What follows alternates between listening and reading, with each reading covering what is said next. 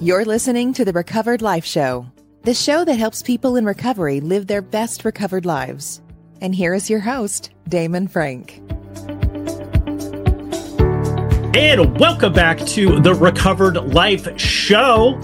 We're talking about relationships today. How to identify if you're in an unhealthy relationship. I'm so thrilled to be joined by my guest, Jennifer Caplan, a therapist at Grow Counseling. How you doing, Jennifer? I am doing fabulous. Very happy to be here. How are you? I am doing great. I am so glad that you're on the show. Look, we're into 2024, and a lot of people are looking at relationships, Jennifer. They're looking at the relationships that they're in.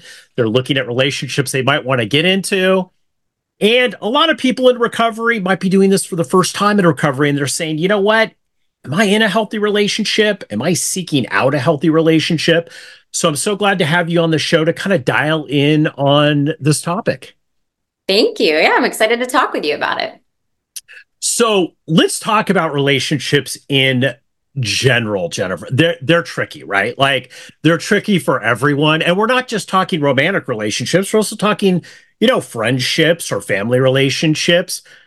What are the key warning signs that people might see, Jennifer, if they're in a toxic or unhealthy relationship, besides seeing some sort of TikTok video that says you are? What are the signs that maybe, this isn't really good for you? I think there can be a lot of signs, and it's very context dependent, but some things you can look for, and I'll really quickly say, like, the obvious ones I think that most of us know would be physical abuse, domestic violence, active addiction. But I think it's really worth talking about some of the more subtle ones that aren't so overt that we could easily miss. I think not just in significant relationships, but in friendships, family, like you were discussing, a lack of reciprocity. Reciprocity is the key to any healthy relationship. So if you are in a relationship and you notice you are investing all of the energy, all of the effort, you're initiating, you're making plans, you're like thinking about doing things for the other person, attending their activities or their family events, and none of it is coming back your way, that is a really unhealthy relationship. And it sounds like not this obvious, horrible thing, but it has really bad effects on your self-esteem, self-worth, and then your mental health. Yeah, I definitely can see that. One of the issues I think people have in recovery in general is there's a saying kind of in 12-step groups, Jennifer, that people that are alcoholic or people who are in recovery have a bad picker gene. They pick the wrong jobs, the wrong friends, the wrong relationships, right? And we know it has a little bit to do with codependency, right? Like, so people who are alcoholic attract codependents, codependents attract alcoholics, right? How do you set up a framework to make sure that you're doing this correctly? Not only just for romantic relationships, but maybe even picking a job, right? Because that's a relationship too that you have with the boss or a friend. I think some mindfulness and self-awareness and really knowing what you want and what areas you struggle with or what your triggers are before you go into a relationship and while choosing someone. So while you're dating someone, I think it's really important to check in on a consistent basis. And I don't know if you've ever heard of Logan Ury, but she has a great thing where she has 8 questions that you ask yourself after every date. I think things like that, being mindful, because if you don't know what is healthy for you or what you want and what you're looking for, how are you going to get that in a relationship, right? And part of that is also knowing what has not worked for me in the past. Yeah, absolutely. And I know, a lot of people that come into recovery, Jennifer, they might have been the toxic person in the relationship, right? So now that they have this awareness, they're sober for a couple of years, they're saying, you know what, like, that's not acceptable behavior anymore. I'm no longer doing this.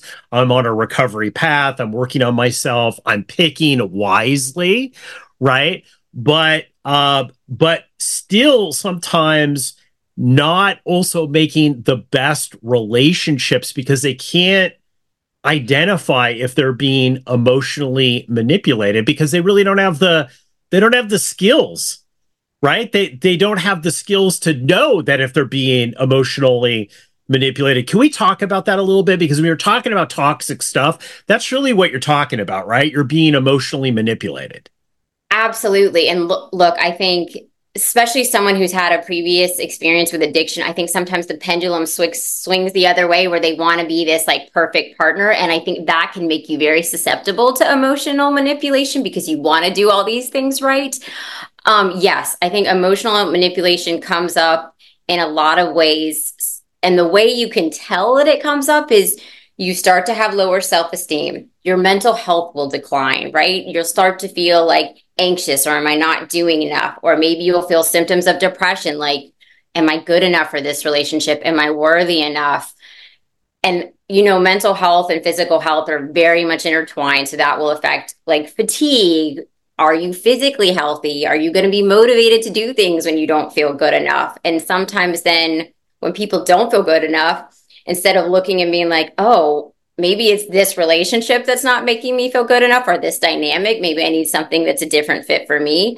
They just then try harder, right? And then it just kind of leads to this extreme burnout and exhaustion and really low self-esteem. Yeah, I definitely see that. Like when you're talking about the low self-esteem, I think that people also in recovery feel that sometimes they have to make up for things. So they might have had relationships before they come in, and then I see them overcompensate, right? Like I've worked with people in the past that they've just way overcompensated. I'm like, you know what? You're oversharing, you're over communicating, you're over giving, and it's coming across as I don't want to say needy, but unauthentic almost. Like it's coming across weird. Yeah, and I think that's exactly what I was saying with the pendulum swing, that it's going too far. And I think that's what sets you up for emotional manipulation. And nobody wants a partner that doesn't value themselves, right? We want a partner that takes care of themselves, that has their own interests, that has their own career, right? And if we get the sense that they're just giving up everything of them to take care of us and to put effort into us, human beings don't like that. We find that as a turnoff, right? It's attractive to see someone else who has hobbies or that takes good care of themselves or works hard on things that they're passionate about. And so you're absolutely right. That can make someone with a previous history of addiction like susceptible to emotional abuse, people pleasing, overcompensating in those areas. How do you know if you're being emotionally abused? Because I hear this a lot too. Like I've heard people that they've been told no, and they're like, "I'm being," but you see this on TikTok all the time. I'm being emotionally abused. No, that's a boundary. Like somebody set a boundary. They're not emotionally abusing you. They have the right to be able to set a boundary. But how do you know? Because I think I have to tell you, Jennifer, this is the big thing: is the knowing, right? Like a lot of people end up in recovery and maybe they didn't have a great relationships when they were out there, and they didn't really come from a role model system that they had great role. There might have been alcoholism in the family, which causes a lot of stuff with boundaries and stuff. How do you know? Like, how do you really identify this? It's like you're saying, like, okay, what are some of the signs? Like, hey, I'm being emotionally manipulated. I think if you're noticing you're feeling guilt, or they're using guilt a lot to get you to do things you don't want to do, or get you to not do things that you want to do. I think if you start second guessing yourself a lot, that is a sign of like emotional manipulation, which is part of emotional abuse, where you're like, well, I thought this really hurt me, but they're saying it shouldn't hurt me and that it wasn't a big deal, but it felt like a big deal to me. Am I crazy? Am I wrong? I think when you start second guessing yourself and you never used to do that, or you're starting to ask yourself, like, am I crazy? There is emotional manipulation and abuse going on. And along with that would come, and I think this is like across the board with unhealthy relationship, is the deterioration of your mental health. Yeah, I wanted to jump into mental health for a little bit. I want to talk a little bit about relapse and from a therapist's point of view, right? Like I'm sure you see this going down. You could kind of see it, right? And I know as somebody who's sponsored a lot of people in 12 step and also coach people in that are going through this, especially guys. Like I deal with a lot of guys. People that listen to this podcast know a lot of men 20s to early 30s, right? And the number one thing, there's two things that always take people out in early recovery, and it's always money and women, typically, right? Like I see this, and I've seen women, it's the same thing, but it's less money, it's more men will take them out, right? And they tend to say, like, okay, in early recovery, they start working on themselves, Jennifer, right? And they're getting there, they're having the breakthrough, they're seeing all the outside things. Then all of a sudden they say, okay, well, you know what? Now this person's going to save me. This person's going to complete me.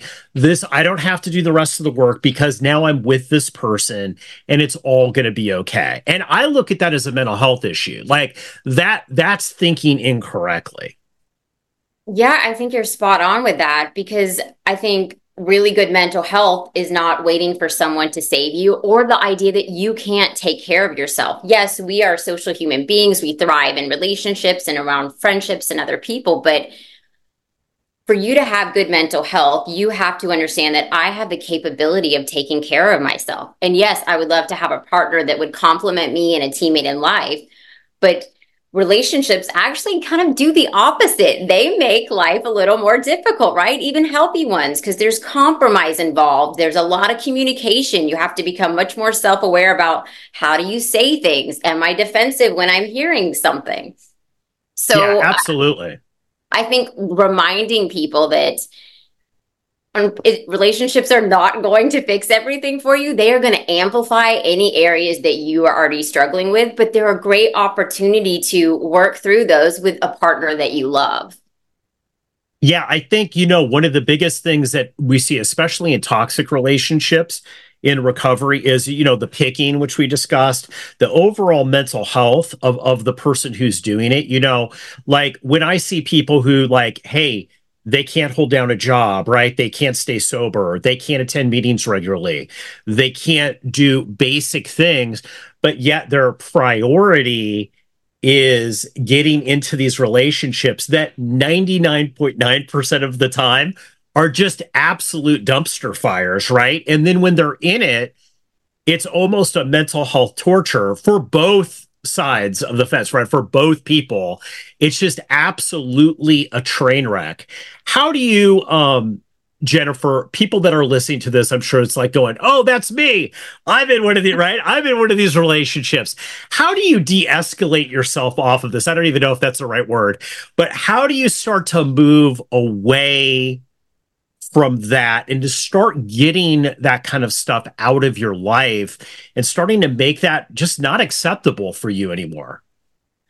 I think the first thing is really maybe ideally is self-awareness before we're starting to choose. If we're noticing like, hey, it doesn't seem like I'm making good choices across the board, that probably tells me now is not a good time for me to be choosing a partner. That something, and I don't believe you have to have everything perfect and be good to go before you can be in a relationship. You absolutely can heal and continue to grow with a partner. But if you already notice, like, I'm having a hard time committing to a job, I'm having a hard time showing up for this, I don't seem to be making good decisions, then the focus really needs to be on you, because how are you going to commit to another person when you can't even commit to yourself, to showing up for yourself? So I think ideally that would be the place to begin. But if you're noticing it and you're like, I am in a really unhealthy relationship and it is now making me want to use again, it's making me think about it, I'm no longer going to meetings because I'm just fighting all the time with this person, or I'm exhausted and depleted from interacting with them, I think that's a really clear indication that this is not healthy for you, and to kind of pull away from that. And whether that means like, hey, we need to take a break, like I really need to work on me because I'm not contributing in a healthy way to the relationship, and the relationship is not contributing in a healthy way to me right now. And that doesn't mean necessarily that, if you are in a relationship, you have to get divorced or break up or anything like that. But there has to be some sort of break where you're pulling away from the stress and the tension of all of it to be able to pull back and focus on taking care of you. For all of you Recovered Life Show listeners who've battled in sobriety and are ready to level up, listen up. I'm offering a week of my accountability coaching absolutely free. This isn't just about day-to-day survival. It's about aggressively propelling your life forward. Whether you're new to sobriety or have been sober for years and are struggling to elevate your life, I'm going to be your partner for a week and help you get on track and start living the recovered life you deserve. We're not just talking about setting goals here. We're going to pursue real, tangible breakthroughs in your personal and business life. This is more than recovery. It's about owning your path and seizing the greatness you're destined for. But hurry, spaces are limited. Don't wait. Go to DamonFrank.com and claim your free week and start your journey. It's time to transform survival into thriving. Visit DamonFrank.com and book your free week now. I think we're talking, if we're going to wrap this up into a phrase, it would be self-awareness, right? And, this is something that I think is, as people get more sober, right, as their emotional sobriety grows with their physical sobriety, I see people have better self-awareness, but still pick incorrectly, right?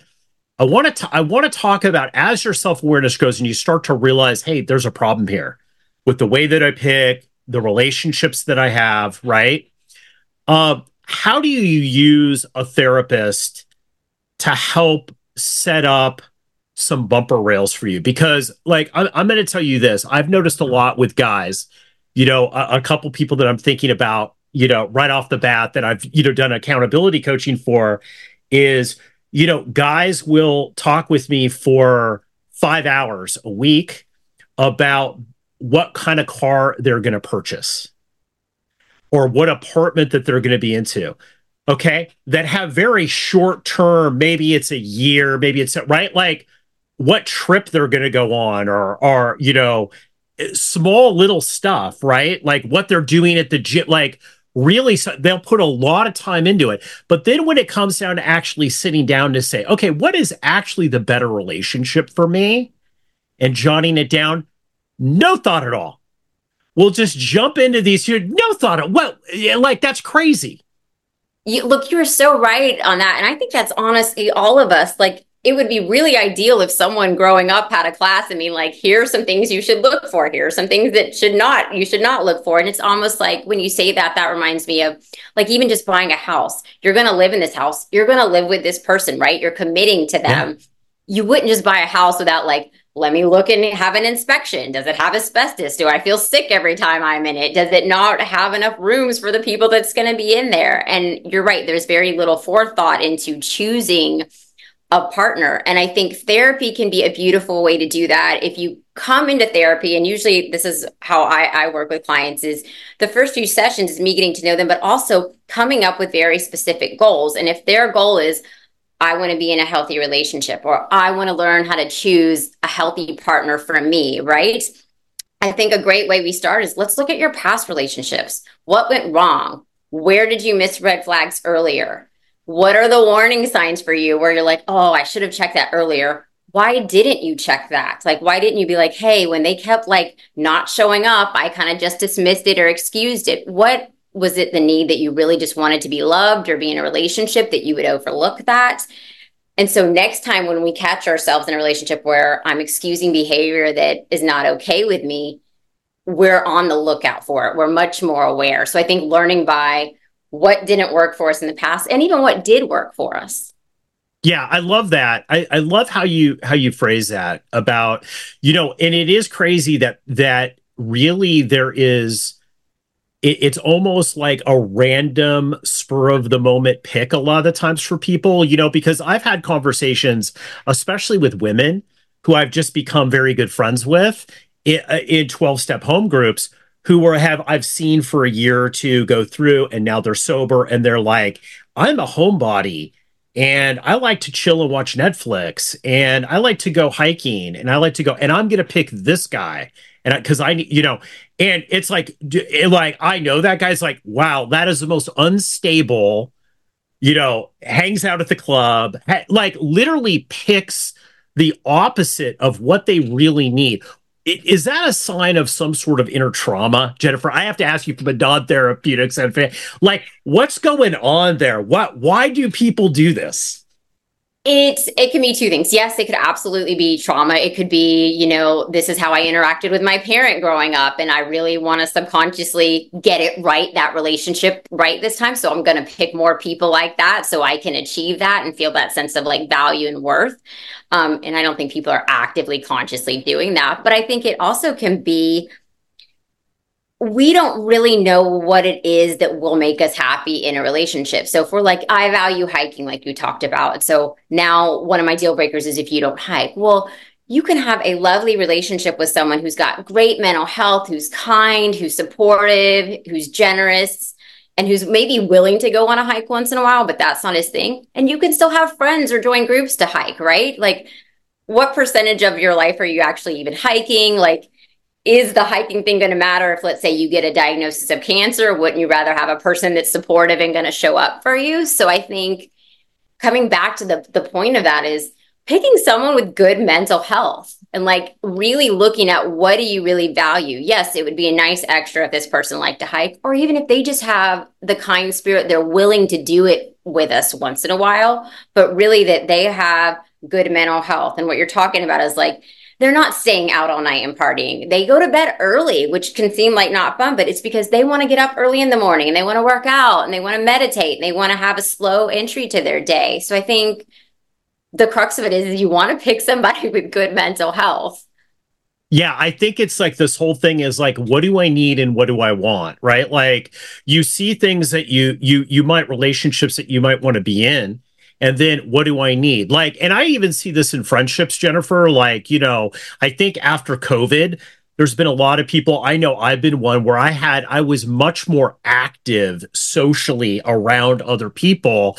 The other day I turned around and I was like going, man, I haven't been outside.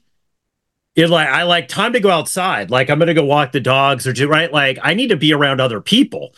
Like, because I've realized, like, even though I like certain things about being isolated, I know that I need other people in my life because I need the input from other people and I need the back and forth from other people. Yeah, my life is better, right? So can we talk about a little bit about how, as a therapist, you work with people to identify what they really need as opposed to what they might just be outwardly attracted to?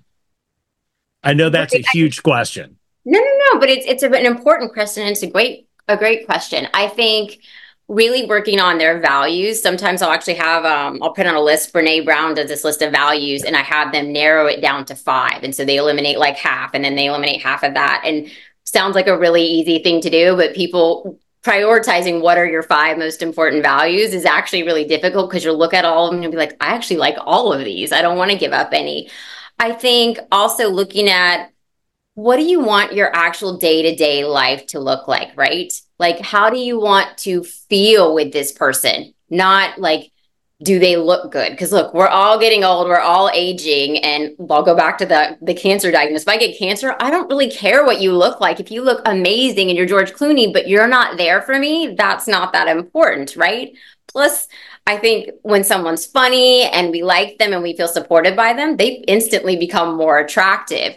But I think really analyzing, how do I want my daily life to look? So if I'm an early bird and, I want a partner that gets up and walks with me, or that at least is up early and we're on the same schedule, I'm not going to pick a guy that's super hot and that's out partying every night. Like that's not, because I'm not going to see him anyways. It doesn't matter how great he looks. But I think figuring out what do you want your day-to-day life to look like, but also, I know I said this before, so it sounds repetitious, but going back to your past relationships.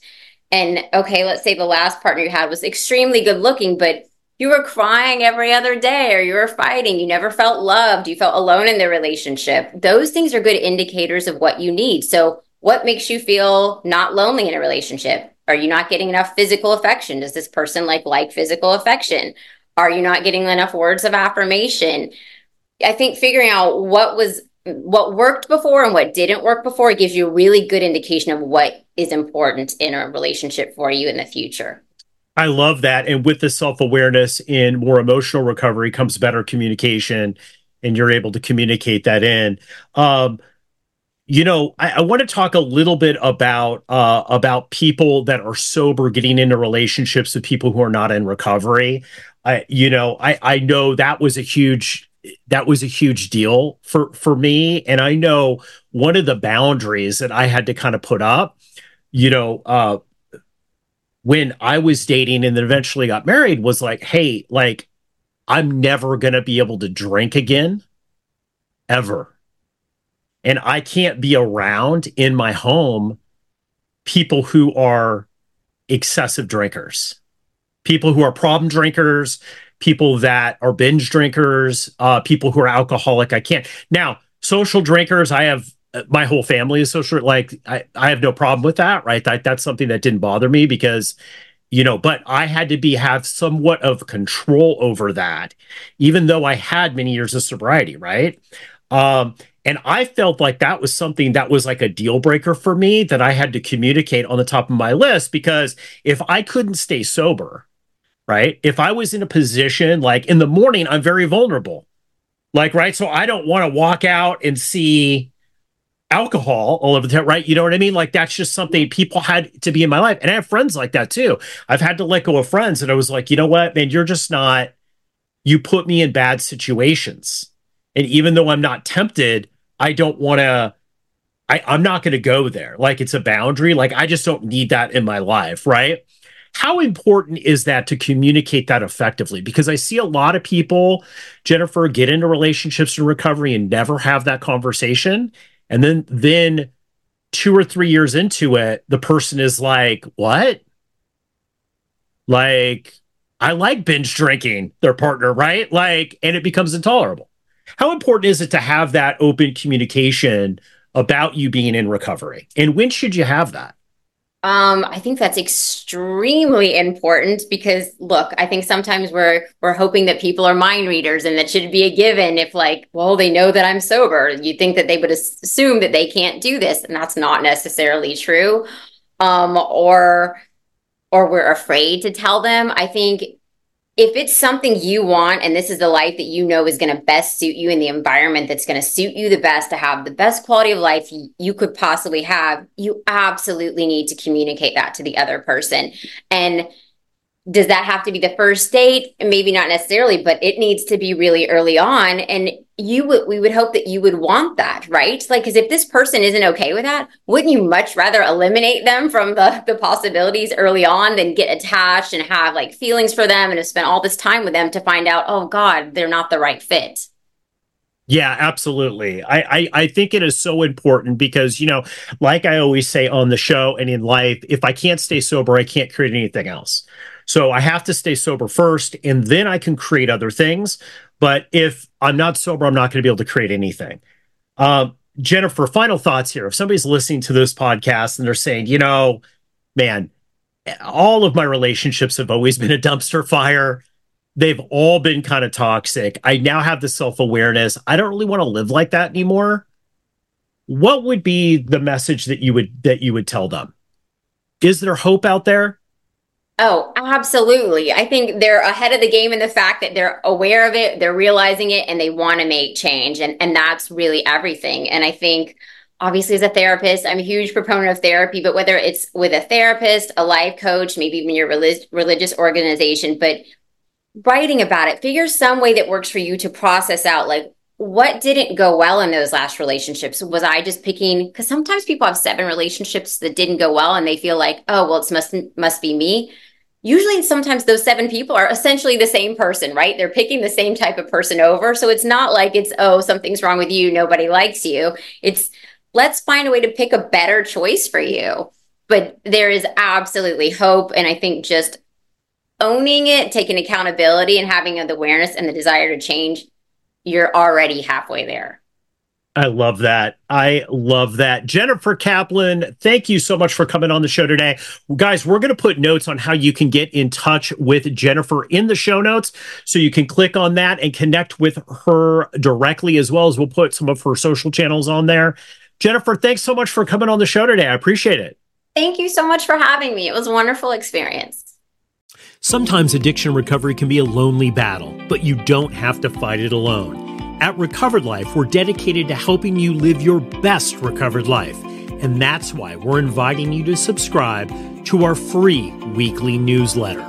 Every week, we carefully curate exclusive content from leading minds in addiction recovery, mental health, and all things important to the recovery lifestyle. Stay in the know with the latest news about addiction and get exclusive invitations to special recovery-focused events and explore insights tailored to support recovery from alcoholism, drug addiction, codependency, disordered eating, dysfunctional family dynamics, gambling, and so much more. With our newsletter, each week becomes an opportunity for growth, healing, and taking a step closer to the life you deserve. Take your first step towards a brighter future today. Go to recoveredlife.us and subscribe for free. Sign up now at recoveredlife.us.